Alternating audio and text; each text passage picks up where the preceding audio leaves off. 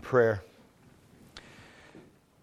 Heavenly Father, we come to you and that we are grateful that we have this day to cease from our work, to gather together as your people, to hear from your word, how we can live the abundant life that you've called us to live in Jesus Christ.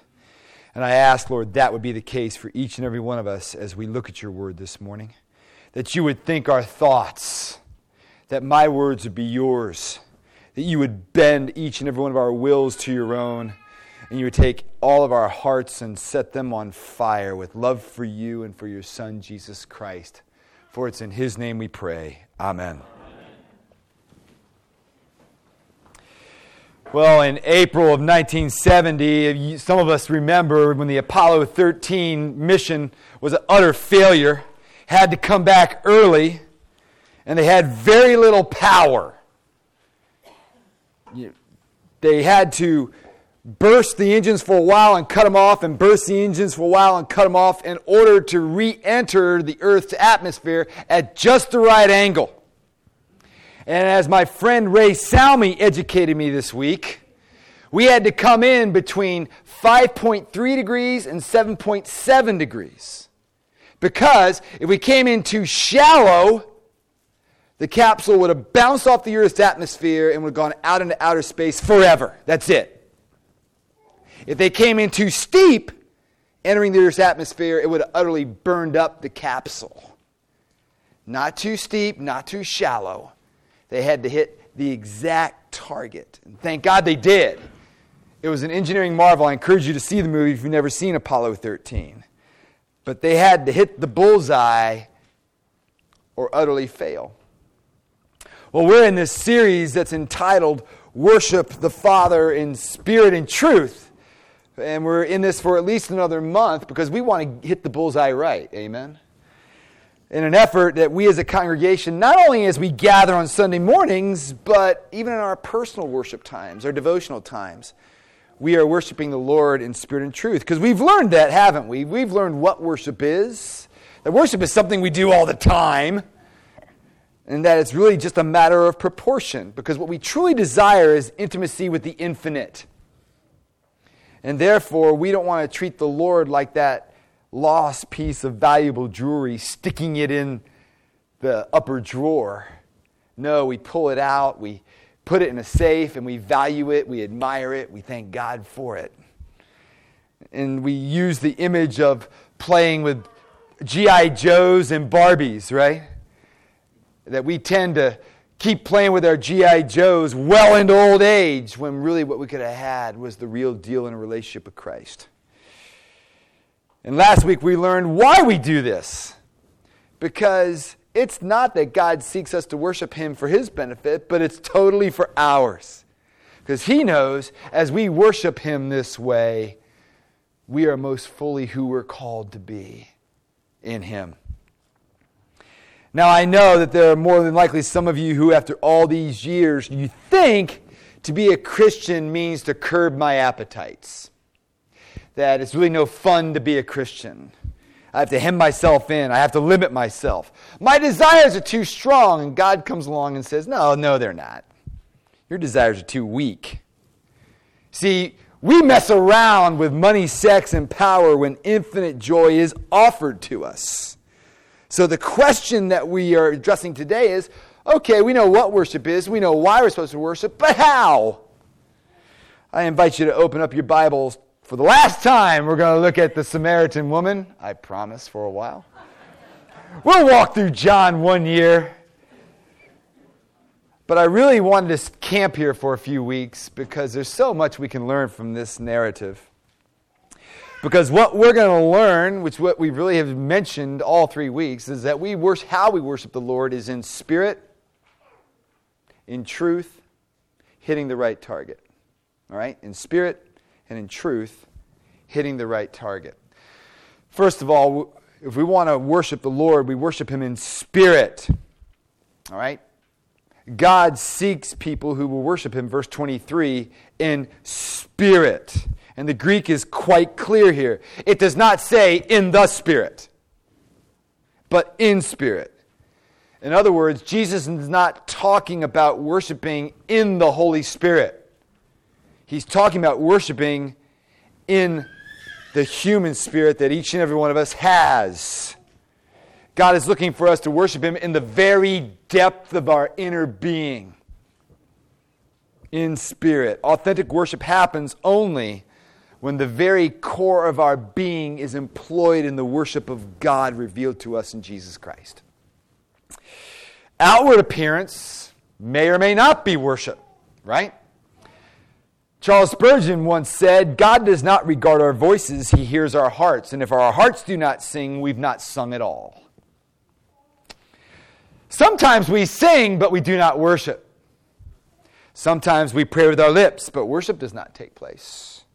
Sometimes we give, but we do not worship. And sometimes we do none of these things, but we're in the deepest of worship. Outward circumstances cannot determine the authenticity of our worship. One could conceivably kneel in the most beautiful of cathedrals, listen to the most concise biblical liturgy, and participate in a beautiful sung choral evensong, and still not be truly worshiping. Now, this is not to say that externals are not helpful. Generally, I think C.S. Lewis was right when he said that the best church service is the one we least notice. Kent Hughes says it this way: as long as you notice and have to count the steps, you are not yet dancing, but only learning to dance. A good shoe is a shoe you don't notice. Good reading becomes possible when you need not consciously think about eyes or light or print or spelling. The perfect church service would be the one we are almost unaware of, and our attention would have totally been on God. So to worship in spirit is to worship with all of our inner being and the core, very core of our being, both personally and corporately. Secondly, we're called to worship the Lord in truth. Truth means that we're to worship what is true about God. In other words, worshiping truth occurs when we worship in accordance with what God has revealed about Himself. The opposite is also true. The true worship does not take place when we worship in accordance with what God has not revealed about Himself. So what we think about God is of great importance. Saying and subscribing to the Apostles' or Nicene Creed is virtuous, but it is possible to mouth the words of a creed and mean something entirely different about them. The truth is, the most important thought humans can entertain is, what is God like? What comes to our minds when we think about God? Our answer not only affects our worship, but our everyday lives, does it not? Every failure in worship, or belief, or practice can be traced back to very wrong thoughts about who God is. Wrong thoughts about God were the source of Cain's failure to worship God as he should. Genesis chapter 4, somehow Cain supposed God to be something other than He was. And he brought a sacrifice that fit that misconception. Cain distorted the truth about God, about His wisdom, His omniscience, His goodness. And as a result, he brought the wrong sacrifice. And likewise, to participate in or to lead a U2 Eucharist, or a Beyonce Eucharist in a beautiful cathedral where no scripture is read, no exposition, suggests a grave departure from the revelation God has given Himself in the Scripture. When the church's concept of God in any way blurs the view of who God truly is, our lives will show it.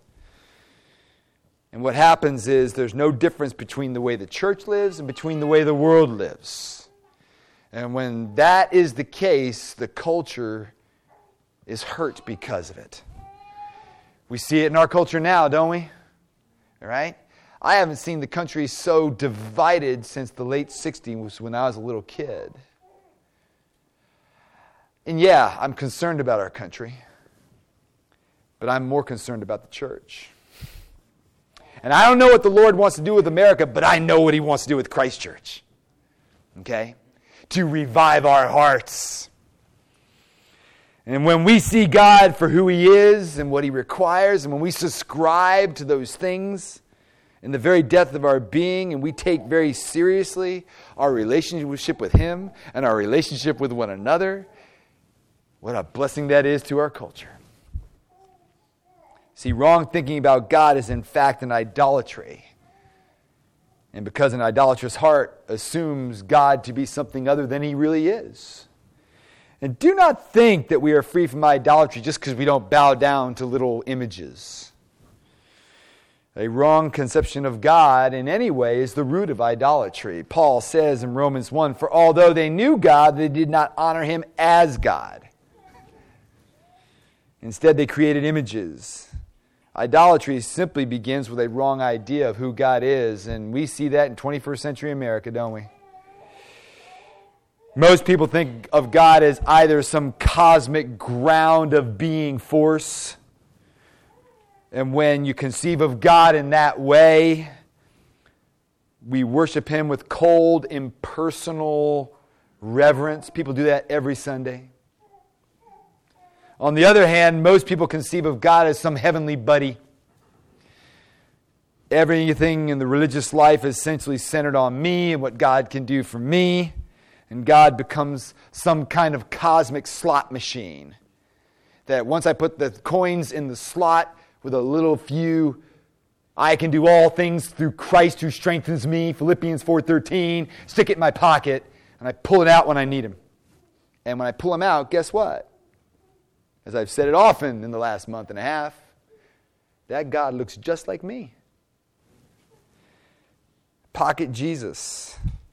But God wants His people to worship Him for who He really is. As Jesus says, the hour is coming and is now here when the true worshipers will worship the Father in spirit and truth, for the Father is seeking such people to worship Him. We must be people of the truth. And the truth is found in His Word, because the clearest revelation of God is what we have in the Word. Later on in John 17, Jesus says, "Sanctify them in your truth. Your Word is truth." God's Word contains the truth about who God is. Stop looking for it elsewhere. It's right there. We're to be a people filled with the Word of God. And when that happens among God's people, the attributes of God, the metaphors of God, the words that so beautifully describe God becomes the music of our hearts. Not only do we need to be people of the Word, but we also need to be people who think about it as we go about our days. See, worship is not a mindless activity.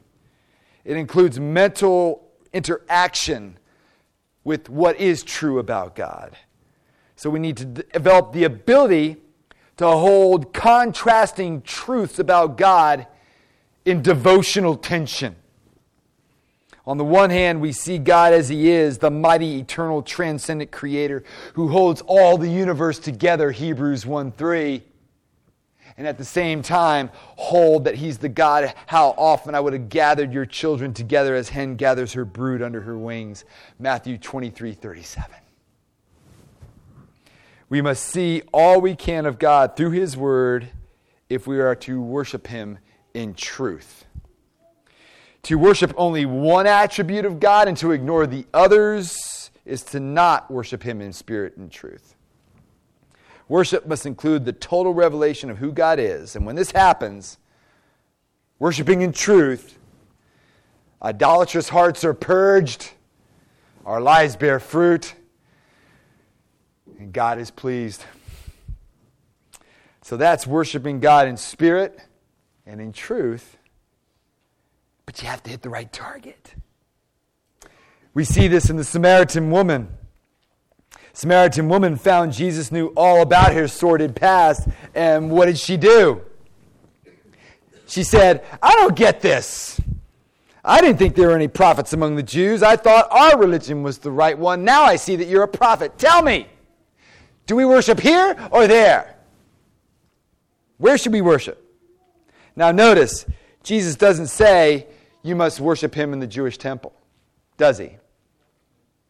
Even though he admits God's truth and salvation is from the Jews. Does he turn around and say, you can worship him anywhere? No. He doesn't say that either. He doesn't say, oh, God is everywhere, so you can just worship him anywhere. You can worship him on your boat, on your golf course, on your hiking trail, at your tailgate, at your kids' travel sports team. He doesn't say any of that, does he? He says, neither here nor there. He says, you don't worship him in that temple or this temple. You worship God through me. Because he literally says, the hour is coming. Whenever Jesus says the hour is coming, what does he mean? The cross. What he's saying is, when I die, it will utterly change worship forever. In the book of John, when we see this truth, and anytime we go to worship God, you know what it's like, right? We go to worship God and we're trying to worship God correctly, and we start to assess his worth. We fill our minds. We discipline ourselves to do that. All of a sudden you start to see how small you are. How unworthy you are. And that makes us uncomfortable. And we tend to pull back from worshiping God in spirit and truth. So therefore people start to say things like, well, the reason I don't like religion is because I don't believe in a personal God. Or I don't like all the hypocrites in the church. Or, I can worship God my way. But the real reason we pull back is when everybody tries to worship, you do see how small you are. You do recognize how unworthy you are. And you start to feel, that's not good for my self-esteem. I love the poem by George Herbert and the line that says, "Be gone, you wretch, retreat in shame." 1653. But what Jesus is saying, this is why my hour has changed worship forever. Because although you may feel small, you can come to me. I love you. Come sit at my table by my side. I love you like that. Because it was at his hour, he bore the blame. And what Jesus did was punch a hole in the roof of the sky so you could enter the heavens and worship him. And have access to God like that. And the problem is, our worship gets misdirected and we hit the wrong target. And the other aspect we must do is simply discipline ourselves to worship. You may be a little discouraged right now because you say, man, Gene, I hear you talking. I haven't tasted worship like that. Well, it's going to take a little bit of work, a little bit of discipline. How? Well, I've already said it. We worship in spirit and truth. So first, you take the truth of who God is and let it dawn on you. As you're in a worship service, a verse jumps off at the page. Write it down. There's sermon notes right here in the back of the bulletin. All right? Bring a pencil. Bring a Bible. And if God is God of the universe and he is speaking through his word to his people, do you think it's important to write it down? All right? Take any verse, anything out of the bulletin, any portion of the psalm we prayed, and dwell on it. Let it dawn on you like a cow chooses cud. Just chew on it, swallow it, and then spit it back up again. Because what will happen is the truth of God will shine in your heart and in your mind.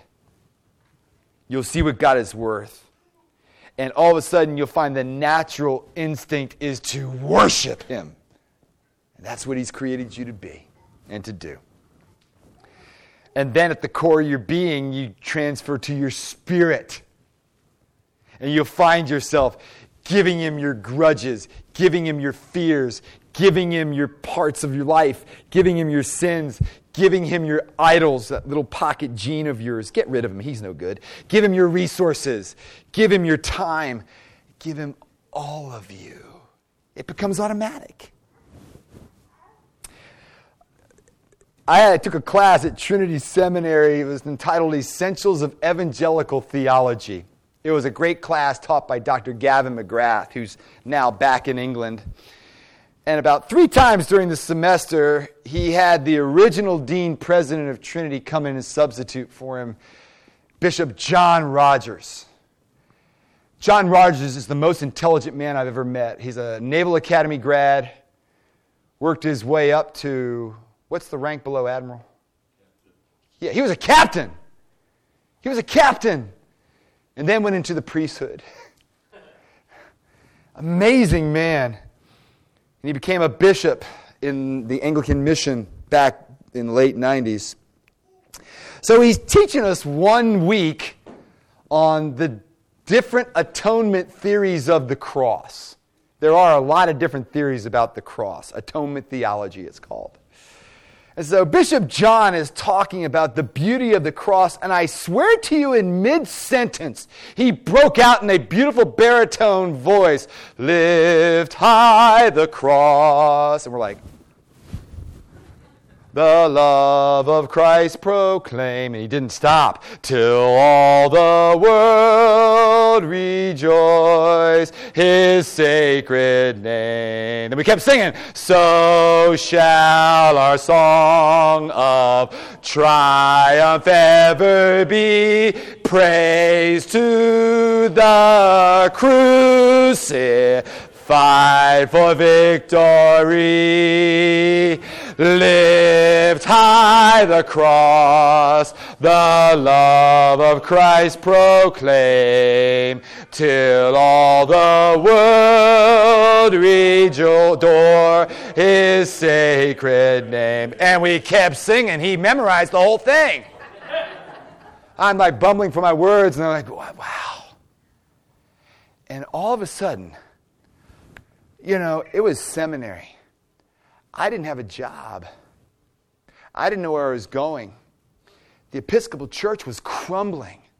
So less and less jobs would hire a low church evangelical dude who believed like Charles Simeon, Bishop Ryle, and John Rogers, my hero.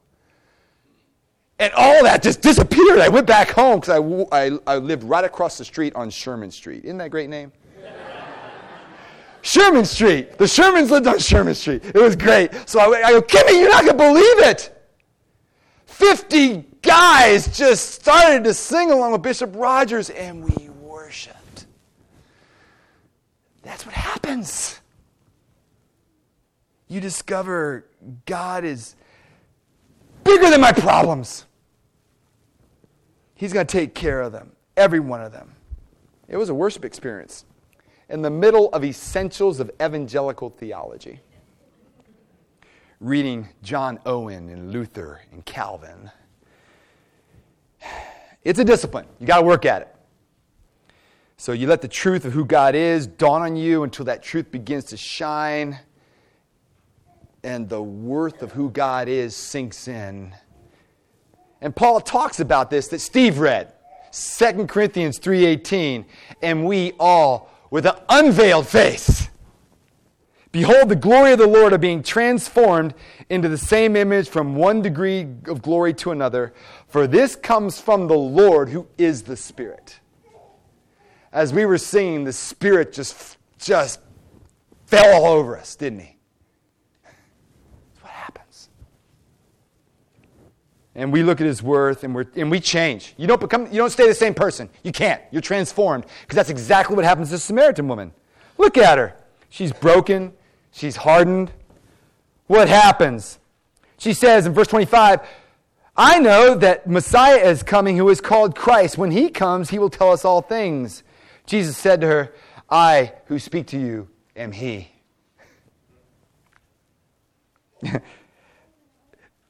She's awed.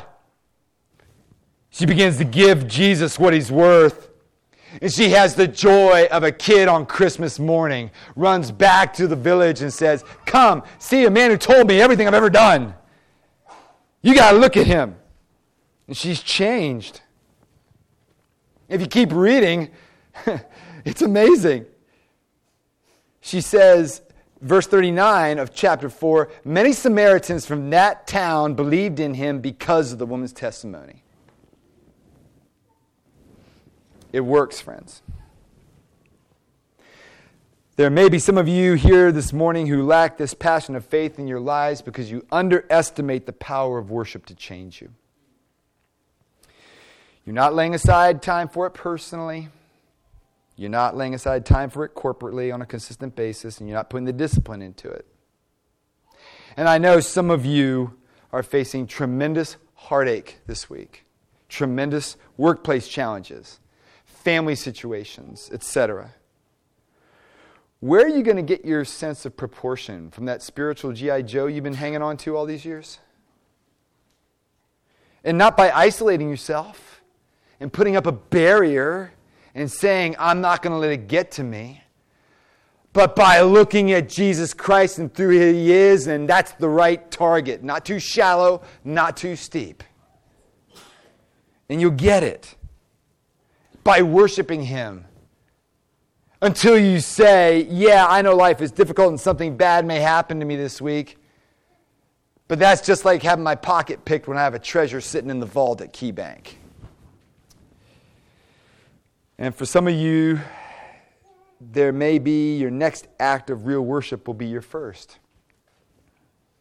Go to Him right now if you realize that's you.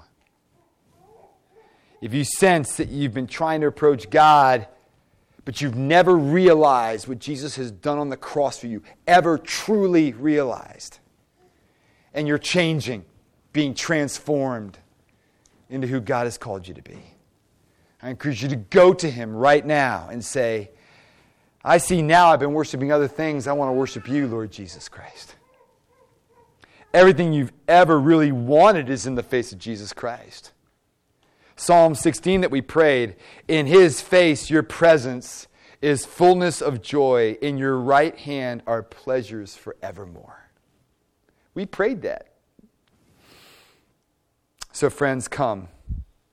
Let us worship and bow down. Let us kneel before the Lord our Maker.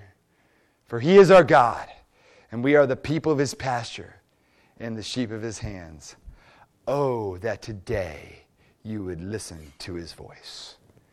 Not too steep. Okay? Not too shallow. Let's hit the target of Jesus Christ together. Let's pray. Heavenly Father, we now ask that every single one of us in this room might be enabled to worship You. And Lord, for some of us, we need to do that during the prayer time, during the offering time, during the rest of this worship time, communion, to reach out and taste and see how lovely and beautiful You are, and to begin to assess the value of all that You've given to us in Jesus Christ. Lord, we want to worship, and we have to do it now.